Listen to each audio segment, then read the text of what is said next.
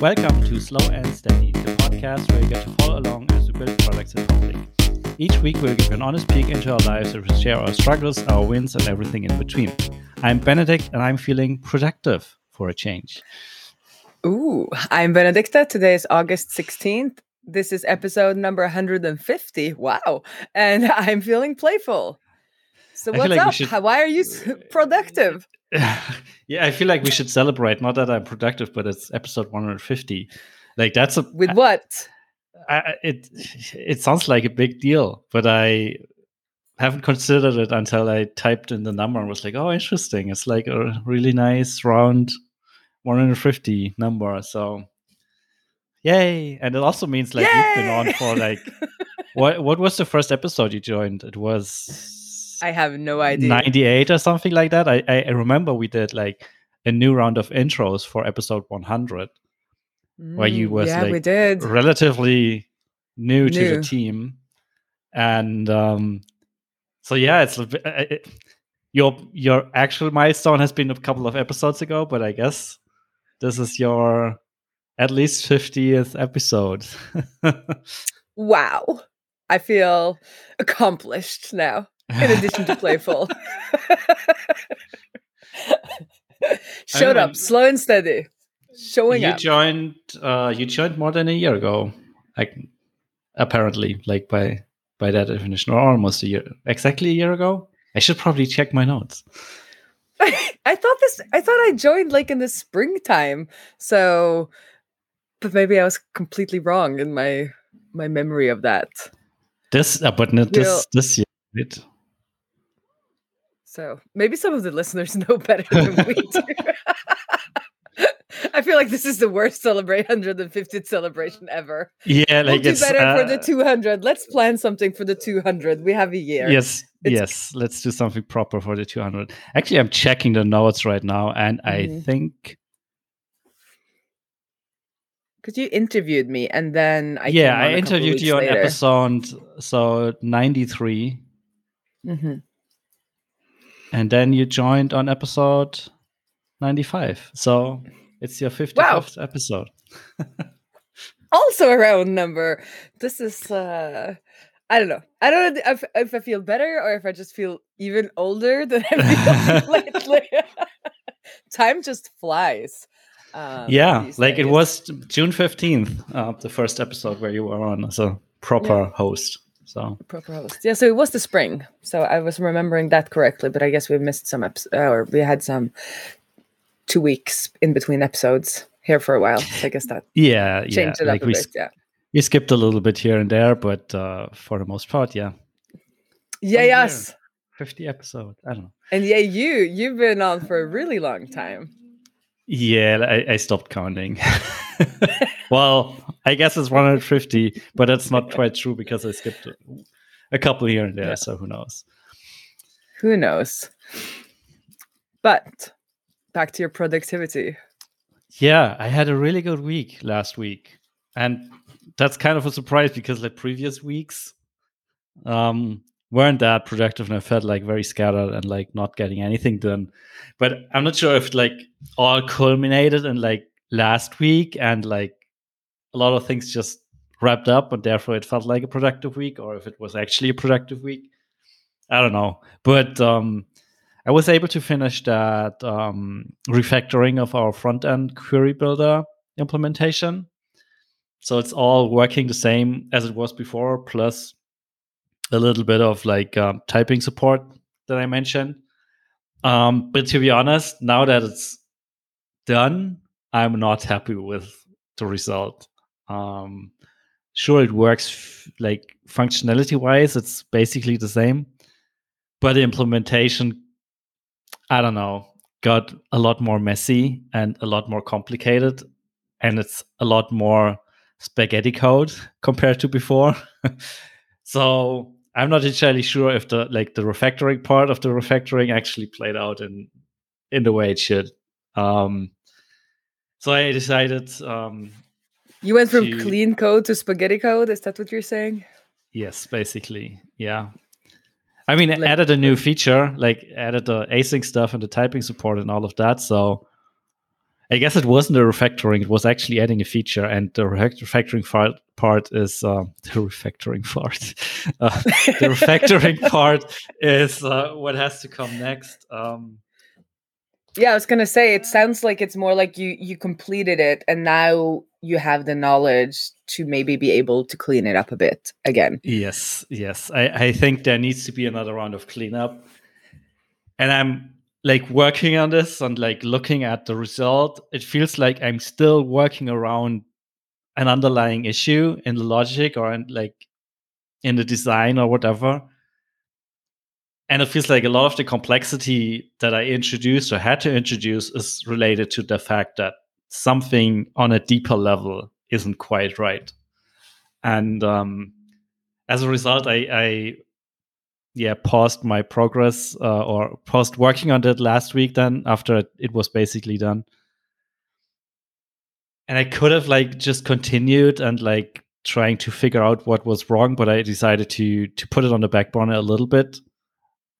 Keep the problem in mind, but not like spend too much energy on trying to solve it right away.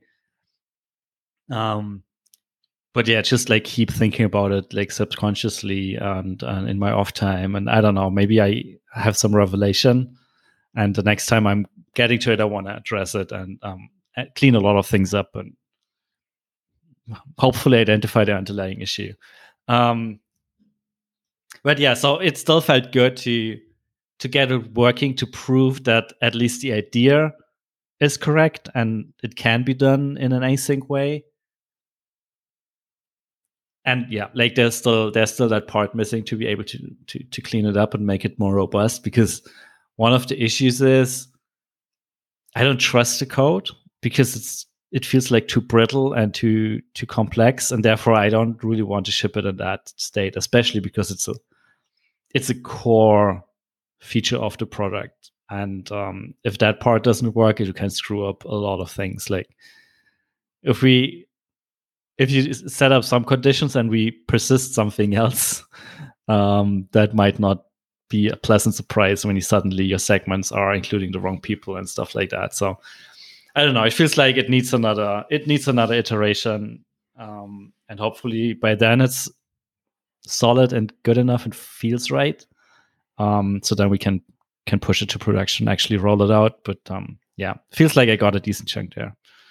Sounds like you plan to like have it on the back burner, because I think if sometimes when you pressure these things too much, you just end up, or at least I end up just refactoring in a circle. Like, okay, I'm gonna get this done, and then it just like ends up being this never-ending circle, and I don't really end up with anything better.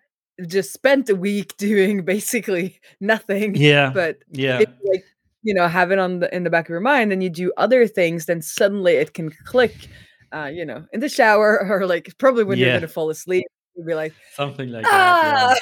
Yeah. You gotta keep that notebook next to your bed so that you can capture it when it finally Yeah, arrives. exactly. And also, I feel like if you're not taking a step back in situations like that, I feel like you often, because you have certain expectations or certain ideas stuck in your head, and they might be the wrong ones. And therefore, like your refactorings don't necessarily go anywhere because you're basically doing the same thing over and over again.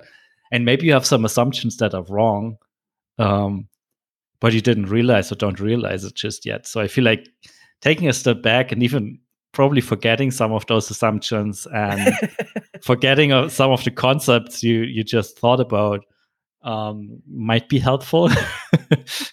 To just like start fresh and like have a clean, like not a clean start, but like have a fresh set of ideas, or discover a few things again, and maybe this time interpret them differently. Especially like the code how it is now is different from what it was like 2 weeks ago and 3 weeks ago, and so there was an evolution in there.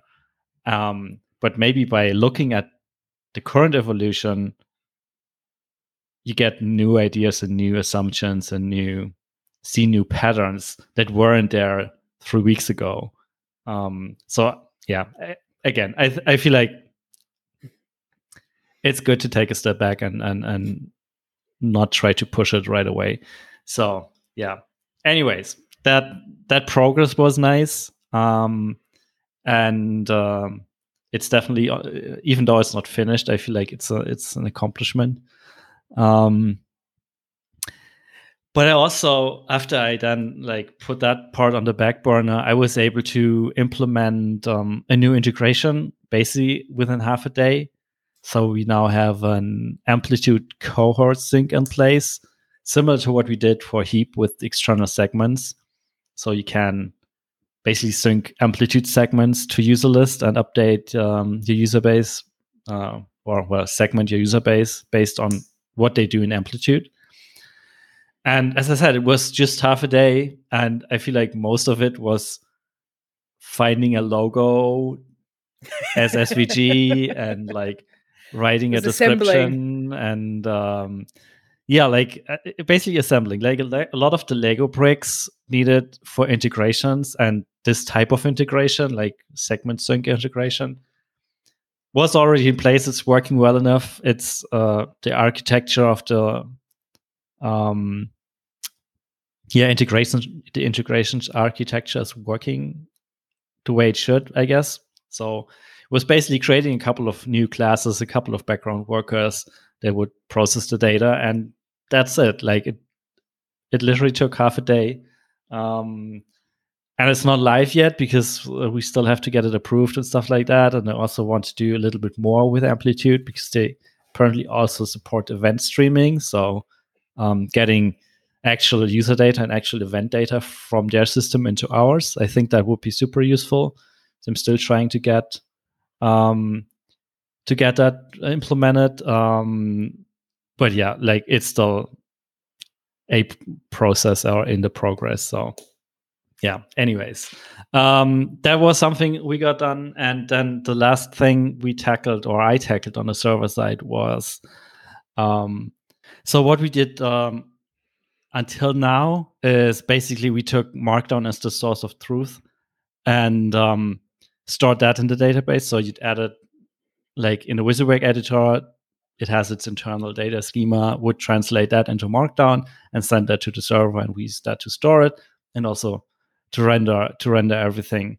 And while I still think that just storing HTML is too flexible because people can do all kinds of crazy stuff with it, and then it becomes a nightmare to have the WYSIWYG editor work with that.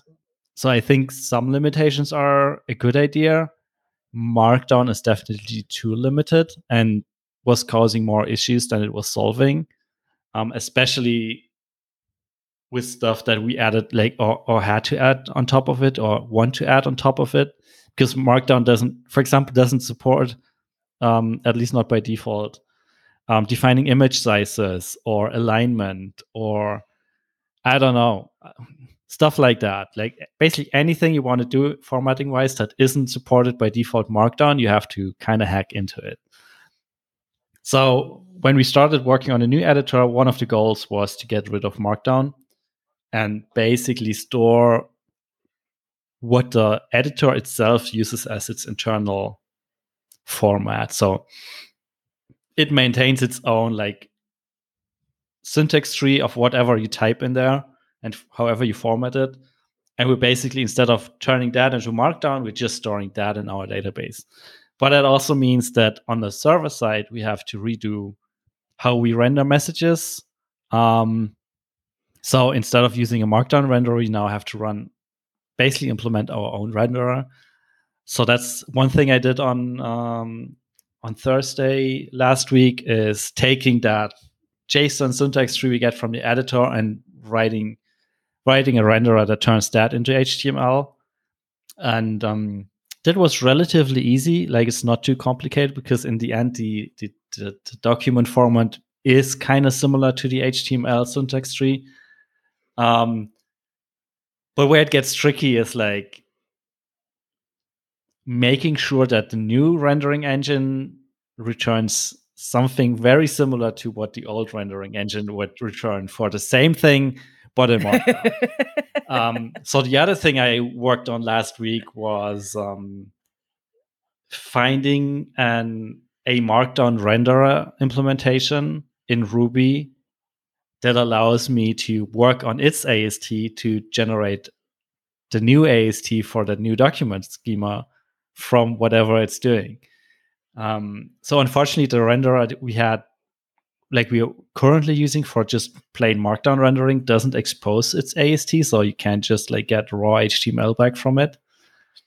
And now thinking about it, maybe I could have also like turned Markdown into HTML and then take the HTML and turn that into the new format. Maybe that's something I should reconsider. But so far, what I did instead was finding a different Markdown parser and renderer, writing our own custom renderer that instead of rendering HTML, renders that new JSON document schema. And then I started like basically taking some sample emails from our current system, taking the Markdown, turning it into a new format, turning that new format into HTML, and then comparing it to whatever the old Markdown render would turn out in HTML, and then looking at the differences. And it's probably the hardest task in all of this, because in the end, like, while they while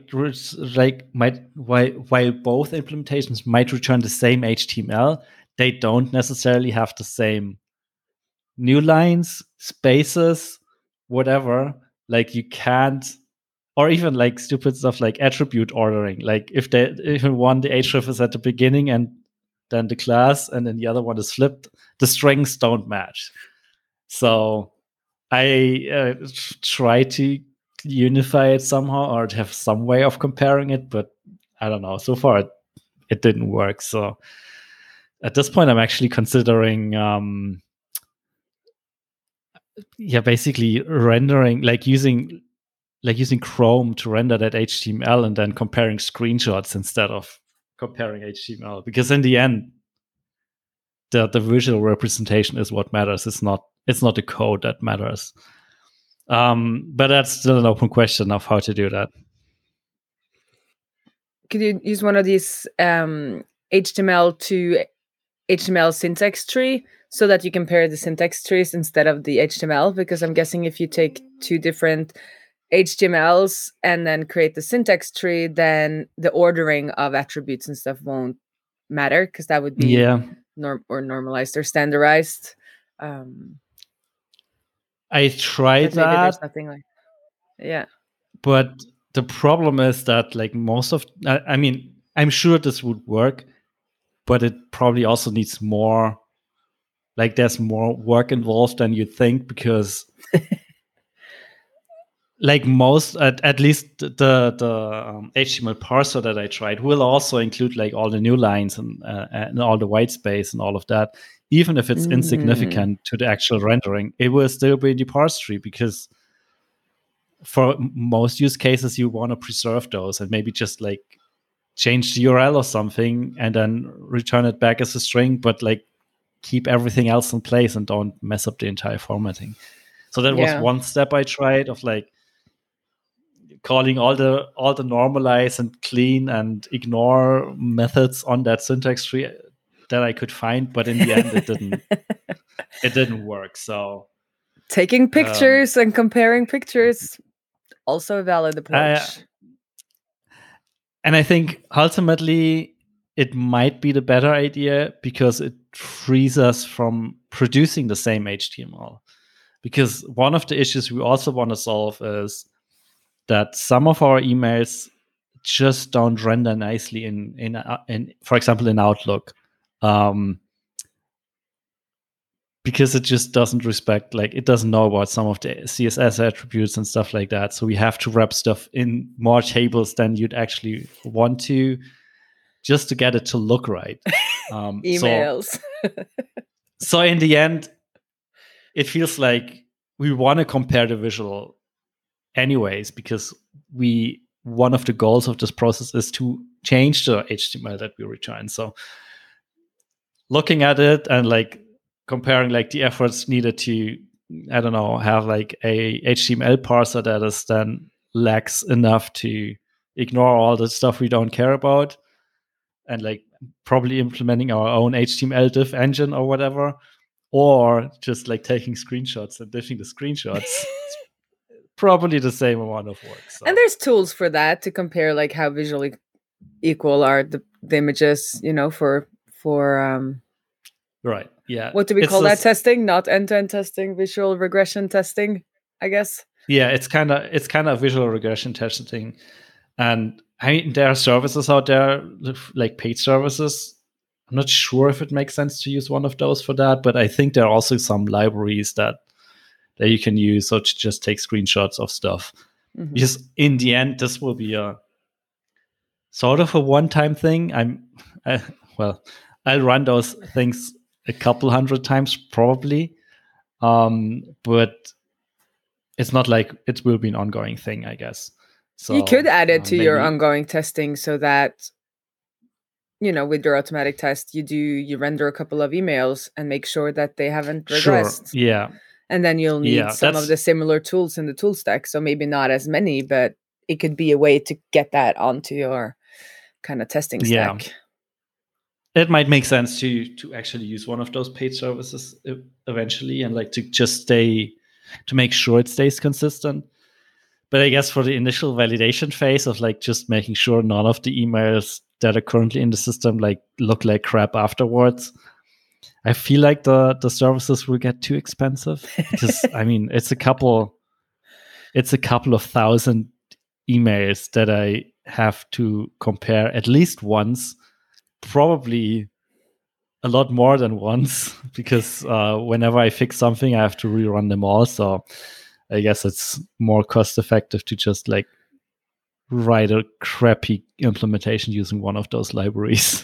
And it doesn't have to be perfect and production ready and whatever. It just do this job once. So yeah, that's all the things I got done last week, and you got so much done. Quite happy with that. Yeah, it was. It was like at the end of the week, I sent Jane a message and was like, "I can't believe the stuff I got done this week. Like, just look at this list; it's amazing." Did she give you a star? That was nice for a change. Did she give you a star sticker? Yes, I think she did. Yeah. I get some high fives for that. Yeah, the only other thing I noticed was while looking at the emails in place already, so for like comparing them and stuff like that, I noticed that there was a bug, or there is a bug in our current editor implementation related to images. And we had a customer run into this a couple of weeks ago, where they basically sent us an email telling us, "Hey, my images don't render in Gmail," and was like, "What? Why? Like, this doesn't make any sense." And then we noticed that instead of like having links to images, like image tags with a source attribute pointing to a URL, they were sending images with inline images like embedded into the source attribute, like full base 64 encoded images in there. And at first we were like, why are you doing that? And like, no surprise that doesn't work. And turns out like our old editor, when you drag and drop an image into it, it would just that's what it does. That's what it does. Yeah. So I guess this was like, we have image uploads and all of that in place, but I think obviously we never tested what's happening when you drag and drop an image from your file system into the editor, and it will just show up and it will just embed the data right in there. So while I was aware of the issue, I wasn't aware how widespread of an issue it was, because while looking at all the emails in our system, I saw a lot of those emails, like with just like megabytes of image blobs embedded into the messages. So one of the next tasks on my list is actually cleaning up that data and moving those images out of there, because otherwise it's not sustainable. Well, it's not good for our database because it's way too much data than should be in there. And for like that transformation step from Markdown to the new thing, that's I mean, it will probably work, but it's just ridiculous. Let's not do that, I guess. So yeah, one of my tasks for maybe this week or early next week is like write a script that looks through all the messages in our database and extracts those megabytes of images out of it, uploads them to S3, and instead inserts the link to S3 in there. But yeah, the stupid stuff that's happening that you never realized. But you're not doing that next week, because what are you doing next week? Right. Next week, I'm taking the week off. So I'm not doing that next week. You're right. I probably do it when I'm back. Or this week. Let's see. Let's see. But keep the vacation as a vacation. Yes, definitely. I got way too much stuff planned that I don't even have the time to do anything, any work stuff. That's the way to do it. Yeah. I'm the opposite. So I what go about on vacation and do nothing. Yeah, I have a funny story from last week. As I said last week that we were waiting, we'd sent the proposal and we hadn't got any answer. And in the proposal email, I say that, we'll touch base with you next week. So that was Wednesday of last week now. And I tried to find that email and I searched to and then, the name of the person, and I couldn't find this email. And I did some more searching and then I found the email and I had sent it to Ola, my partner, because he was on he was on CC, and then I was waiting to add the client email in there in case I've done that before. We accidentally hit send before you're done with the email or something like that. Yeah. So I try, at least for the initial email, I try to add the to field at the end so that I don't get nothing wrong happens. Turns out I hadn't added any to field, and Gmail thinks that's totally fine. You can just CC people. You don't need to send it to anyone. So it even got into our little sales system and everything. So great. So I had to then on Wednesday be like, hey, you might be wondering where that email I promised you a week ago, where that or what happened to it. So he took that with good humor. He was like, yeah, he did wonder what happened to that email. And then he got back to us really quickly. So, that it's actually a sales trick, be honest, right? Yes, it's a sales trick. Absolutely. No, but that was just, it was just, I was like, what? It's I didn't even send the email. But I feel like maybe, I don't know, 15 years ago, I would have almost cried myself to sleep doing a mistake like that. But now I'm things like that happen. And it does not mean that I'm a bad coder, even though I can't use Gmail properly. So, and he got back to us. He wants to do it hourly. So we had to kind of write a polite response where it's we don't do that. And then we'll see what happens to that. So it might not end up becoming a client, but funny story though. And I will be checking the to field a lot closer moving forward. And then another funny story from last week when I was like, oh, I can't tell you what conference it is. And then after the show, you were like, what conference? Or after we recorded, you were like, what conference is it? And I'm like, oh, it's the Jamstack Conf by Netlify. And you went to their webpage and my picture's on there. So it's obviously not a secret anymore. I'm going to be speaking at Jamstack Conf in November, right before the modern front end something that I'm doing in London. So those are the two big conferences that I'll be doing this fall, which is kind of cool. Awesome. So that will be San Francisco and London. I feel very metropolitan or whatever. So how much time is between the two? I think it's a week and a half or 2 weeks, maybe. They're quite close. Okay. But those are also the only ones I'll be doing, I think, because I looked at some in October and I thought that's going to be too much if I do in October and then do 2 in November since they're that close. So, and I also realized that because it's going to be on a big stage, both places. And it's been a lot of, doing online speaking and online things. And I noticed that when I was at the React Norway conference, where the stage wasn't that large, so it like felt good to just kind of stay behind the computer and do my live coding. But like when I saw some pictures from these like stage or the Jamstack stage from earlier years, I was like, okay, I really want to practice and like be able to kind of like have that stage presence and kind of like use the whole stage and, you know, do all those things that, you know, engage people. So I've been thinking about how I can actually make that happen. And we do have a friend who actually teaches people or teaches musical. It's like a bachelor in becoming a musical artist. I don't know what that's called in English, like, but it's an education. Anyway, so he helps them with like singing and stage presence. So I was like, maybe I can talk to him and like have him just listen to my talk while I like walk and like give me pointers on kind of how to move and take up space. So we'll see. Because I really want to. It would be fun, like if it was actually good, not just like, oh, it was a nice talk, but actually like, wow, like that was a good talk. That's what I want.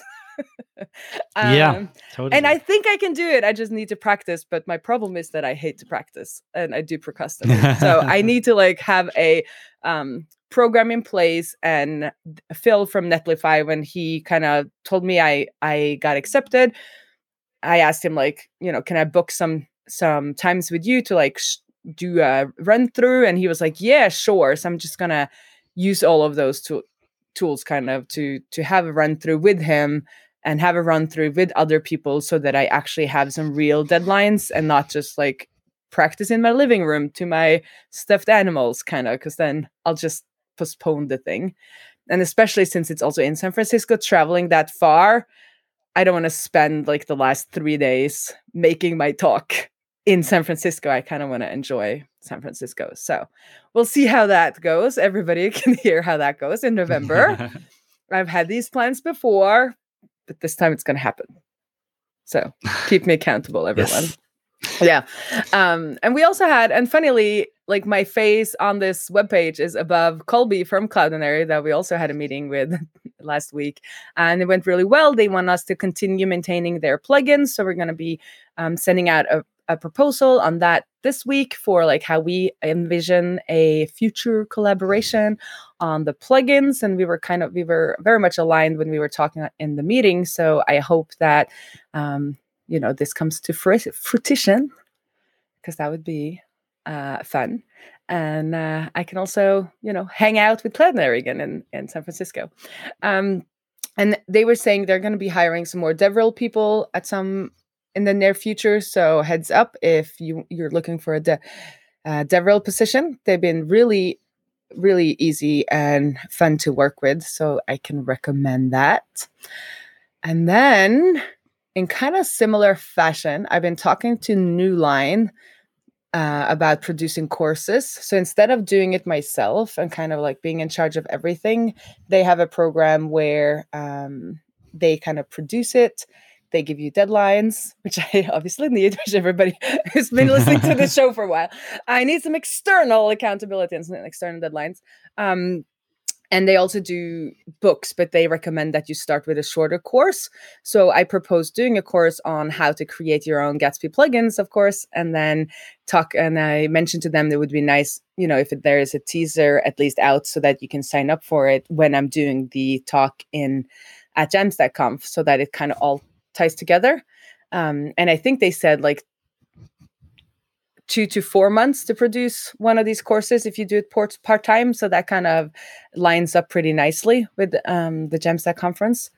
And it's going to be, you know, about things that I'm already having to prep for the talk. So I'm hoping that also comes to fruition. And then things that, like you've been saying, like you said, with your week where everything kind of comes together, I'm feeling that things are starting, like all of the little things and feelers that I've been putting out over the last year is kind of like coming together this fall. If we can, you know, both have our plugin clients and I'll do the plugin talks and then have a plugin course, it all kinds of feeds into each other and lets me do different kind of activities, which I've realized is really important to me. And that's also why it could be really fun to produce a course with somebody else. So I still get to do, you know, some of the activities that are different from coding, because I'm imagining I'm going to do the videos and stuff, but I'll have help, you know, creating the outline and help marketing and also help editing the videos, I think. So I don't have to do it all myself, because then it would become a full-time thing. But I get to then have different kind of activities throughout my work months, but they all kind of work towards a common goal of becoming the Gatsby Authority, or being the Gatsby Authority that I am. What's New Line? It's the first time I'm hearing about this. So can you explain a little bit more what you do? I've heard about them because I bought Amelia, and I'm not going to try to pronounce her last name, D3 and React book, or she has a D3 book, and then she also had a course and some chapters on how to do D3 with React. And I really enjoyed that book. So I think they started out with doing self-published programming books, and now they've turned into more of a subscription service, kind of like Egghead, but not really like Egghead, but where they usually, I think, sell the course for a while as a standalone product, and then it kind of rolls into their subscription model. And they have React courses, and they've been doing some really interesting kind of major, they call them apps from scratch courses, where you create a full real estate listing application using React, so that you kind of get to work through a whole project. And those are like the larger ones. But then the one that I might do then on creating a Gatsby plugin would be more of a kind of a guide tutorial or something like that, where it's a shorter thing, where the course ends up being maybe 4 hours of video, I think was the kind of benchmark that they had.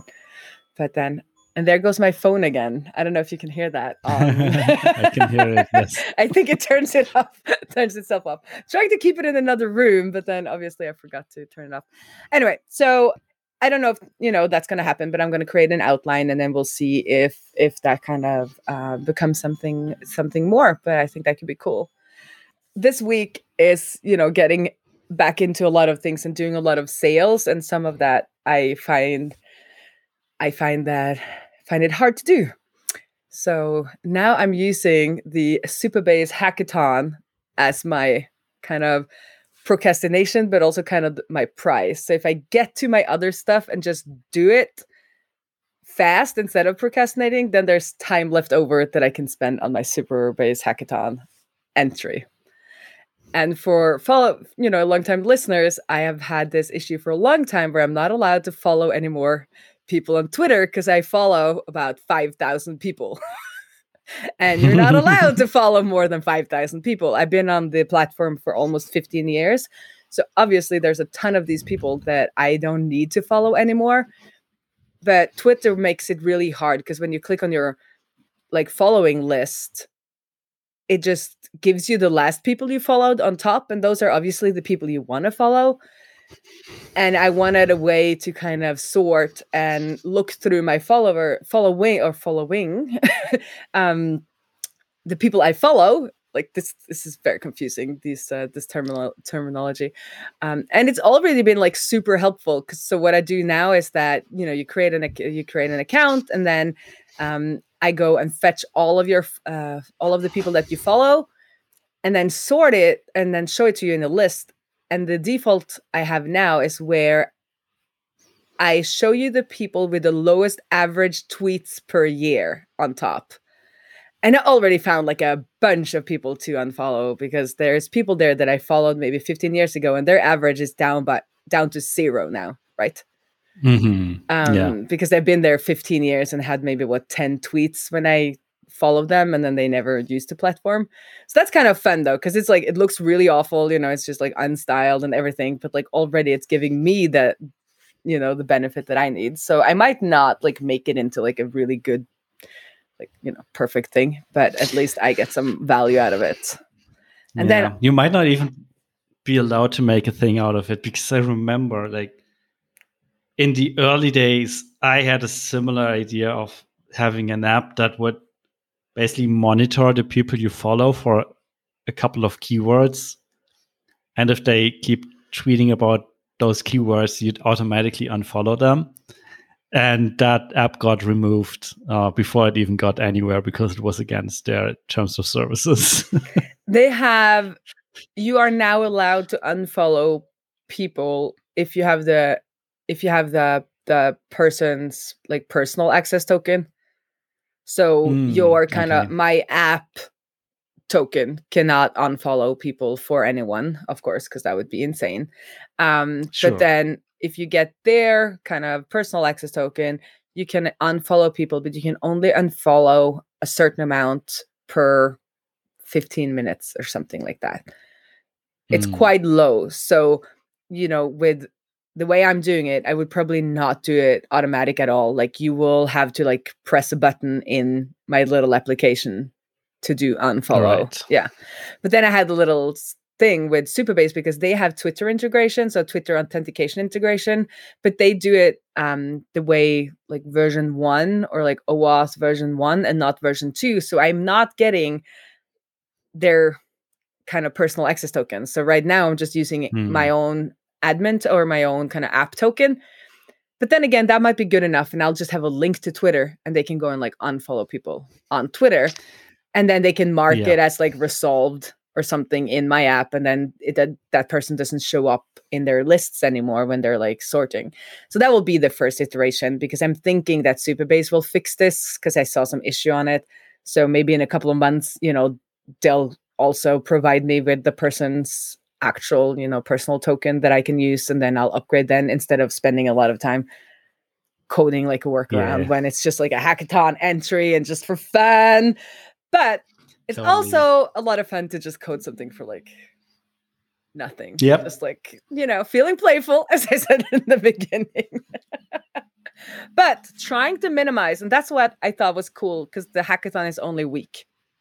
So this is not like something that I will end up spending a lot of time on for like, weeks and weeks and weeks. I'm just going to do that entry. I'm going to unfollow a bunch of people and then kind of that is done. And it's just like a fun thing to do, side project, hobby, whatever we want to call it, just to do some playing. And not everything has to turn into a business, right?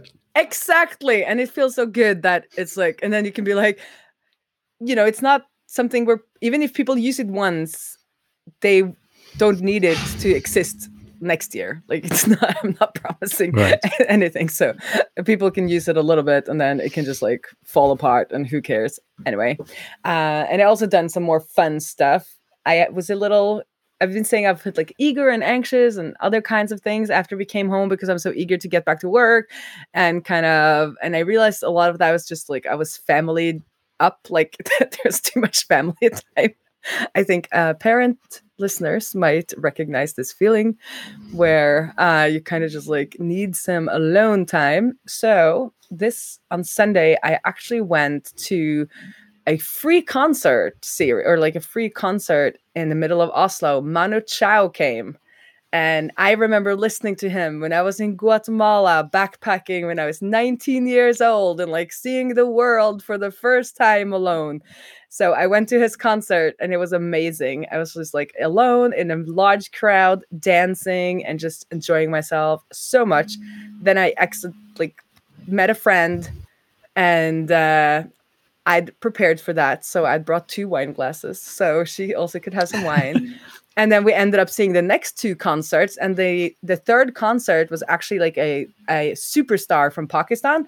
So I ended up just like being in a group and just like dancing again a lot to this superstar who I'd never heard about and had some amazing music. And then after that, I went for a midnight swim.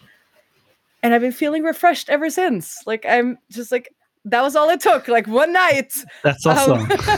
Of just independence and like being my own person. And I didn't even bring my phone, so nobody could like call me or send me photos or like anything. I just danced, drank some wine, and went for a midnight swim, and all is good in the world. So I need to remember that and do more of that. Yep. Sounds like we all need to do more of that. We all need to do more of that.